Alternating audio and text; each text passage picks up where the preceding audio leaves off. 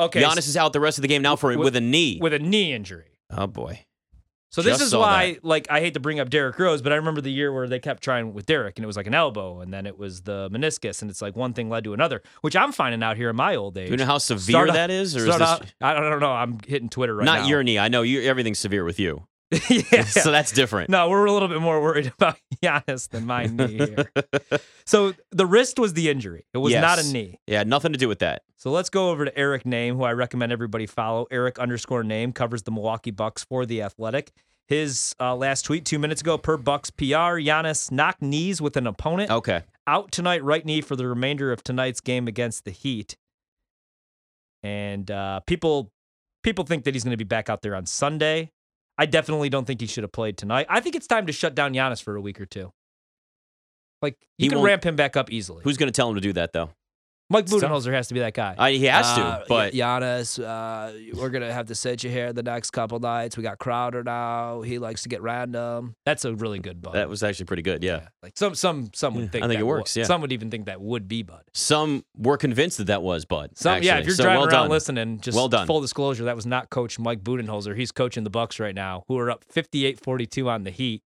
And now we're getting the debut. Maybe he played last game. I don't remember. No, this is their first game from the break. Myers Leonard. No, not Miles Teller. Myers Leonard back in the league. I forgot about him. So did I. And everything that happened. It should be Miles. He seems more like a Miles. Yeah.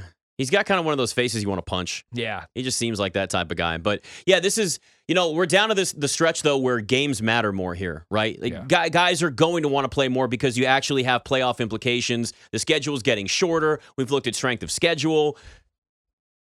If you're the Bucks and you have Giannis already dealing with a wrist and he's just bumping knees, just give him a couple of games off. Yeah. You have to. They can be the 3 seed and they'll be fine. You're better off being healthy fully in the playoffs than trying to fight for the 1 seed with Boston and then being completely worn out by the time you get to the second round of the playoffs. Completely agree. They can't be there. Even if it's like a fluky situation like tonight, man, I mean, it's just been one thing after another, and you're already dealing with Middleton coming off the bench on a minutes restriction. Drew's giving you everything he has. You only really added Crowder as far as depth. And I feel like Giannis is probably, other than Jokic in Denver, I would argue probably the most important player heading into the playoffs. I mean, the Suns are screwed if KD and Booker aren't fully healthy, but they didn't even have KD a couple months ago. Even if the Celtics, Tatum's obviously pretty important, but man, they almost won the NBA Finals with him at 40%, and they still have Jaylen Brown. Jaylen Brown had 30 last night. Yeah. But yeah, I mean, look at the Suns right now. You mentioned KD. He was supposed to actually make his debut tonight. Now they pushed it all the way back to next Wednesday. Take your time with it. Now they're in a little bit of a different position than the Bucks because the West just got tougher, and they've got some ground to make up when they had all the injuries, and Booker was out, and Chris Paul was out, and they were just sinking like a stone in the standings out there. But I'll tell you what, this Suns team, when he comes back, and you've got Devin Booker, CP3, he didn't have to score, didn't have to shoot, just pass, just distributing. It's going to be an evolution of Chris Paul to like the highest form of quarterbacking out there on the court. With DeAndre Ayton out there too, they didn't have to get rid of him. Booker and KD can just stay on opposite sides of the court. They're spreading the floor and they create their own buckets every single time Chris Paul gets them. I mean, it is going to be so much fun to watch them. The only core group of players that was, I'd say, more talented or above what Kevin Durant is about to play with would obviously be with the Warriors. With Steph Curry, Klay Thompson, Draymond Green. You're not prime too. You're not topping that. They were all in their prime. You'd be ridiculous to say anything else. But this is better than Kyrie Irving, Ben Simmons, or James Harden. Some of it was now, if Harden, Kyrie, and KD had actually played a couple of seasons together, we might feel differently. But it was a disaster, so you can't. It may have never clicked anyway. They were actually, when all three played, they were like, what, 13-2 or something. I think they played only 16 games together. Whatever it was, they had a great record. So it could have clicked, but it just didn't. It never came together. And Westbrook and Harden, way back in the day when he first played with the Thunder, they were good, but Harden was still a sixth man. Westbrook was still growing into the type of player that he was before he got to triple-double machine. This is an opportunity now for Kevin Durant to change some of the legacy. And, I mean, they're the favorites to win the West at plus 230, rightfully so. Yeah. It used to be the Nuggets. Nuggets are plus 350. I think the Clippers are still too high, by the way, at 5-1. I like the Grizzlies over the Clippers. But this is a team that's not going to be – it's not going to be one of those front-runner teams where you join the Warriors after the 73-win season. You're going to look at this talent, but it's just going to feel – there's a different feel to it. Yeah, I really like the bet. I mean, I know it's only plus 230, like you just said, and it's only plus 425, but I did play them to win the championship just because, like, if you look out west, man, I mean, the Clippers at a 10-1 price, like you said, you probably like the Grizzlies more, and they're just not trending in the right direction right now. Now, they have to get Steven Adams back. That's going to be a huge deal.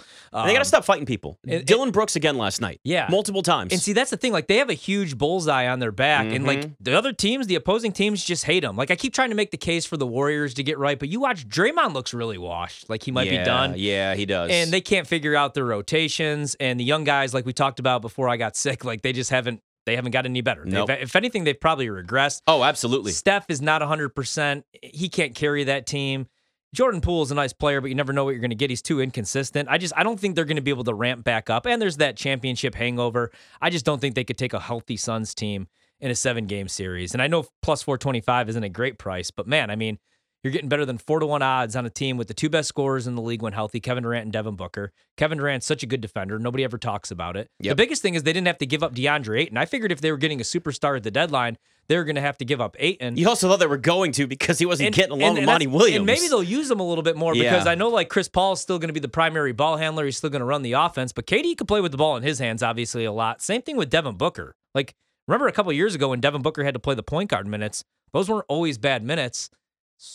Really would help develop this game, his all-around game. I like the Suns. And I don't really care about losing depth, to be honest with you, because in the playoffs, you shorten up your rotations anyway. You're not playing back-to-backs anymore. You get like 3 full days of rest, which is why the playoffs are 3 months long. Yep. I really like the Suns. I don't trust the Nuggets to play enough defense when it becomes a half-court game in the playoffs, and I just don't know that I trust the Nuggets other are weapons a weird other team than defensively. Jokic. They're good in some aspects, but then there's other spots like half court where they're not the same team at all. And that's the thing, like in the playoffs, who's going to want to run with them? You're going to want to slow things up against them, with them, especially a team like Phoenix. Yeah, Phoenix is going to be super scary. It just comes down to, is Kevin Durant going to be 100%? And are they going to be, because I don't care about Chris Paul. Like if Chris Paul gives you 40% of Chris Paul, I'm fine with that. But you don't need him to be a scoring threat. You don't need him to be a shooter. No. You need him to go out there and you want him to just distribute. That's it. Exactly, man. Like, be the leader on the floor. Like, don't let things get out of control. Play enough defense. You know who needs more time with them, though? TJ Warren. Yeah. Getting him back. I mean, he had 17 points against Phoenix with the Nets his last game, and then they traded him, and he's only had 7 total points in 2 games and 15 total minutes with the Suns. But that's what they need. They need to play defense, and they need shooting off the bench. Yep. And you can at least get TJ Warren scoring. There's that. We That's know a start.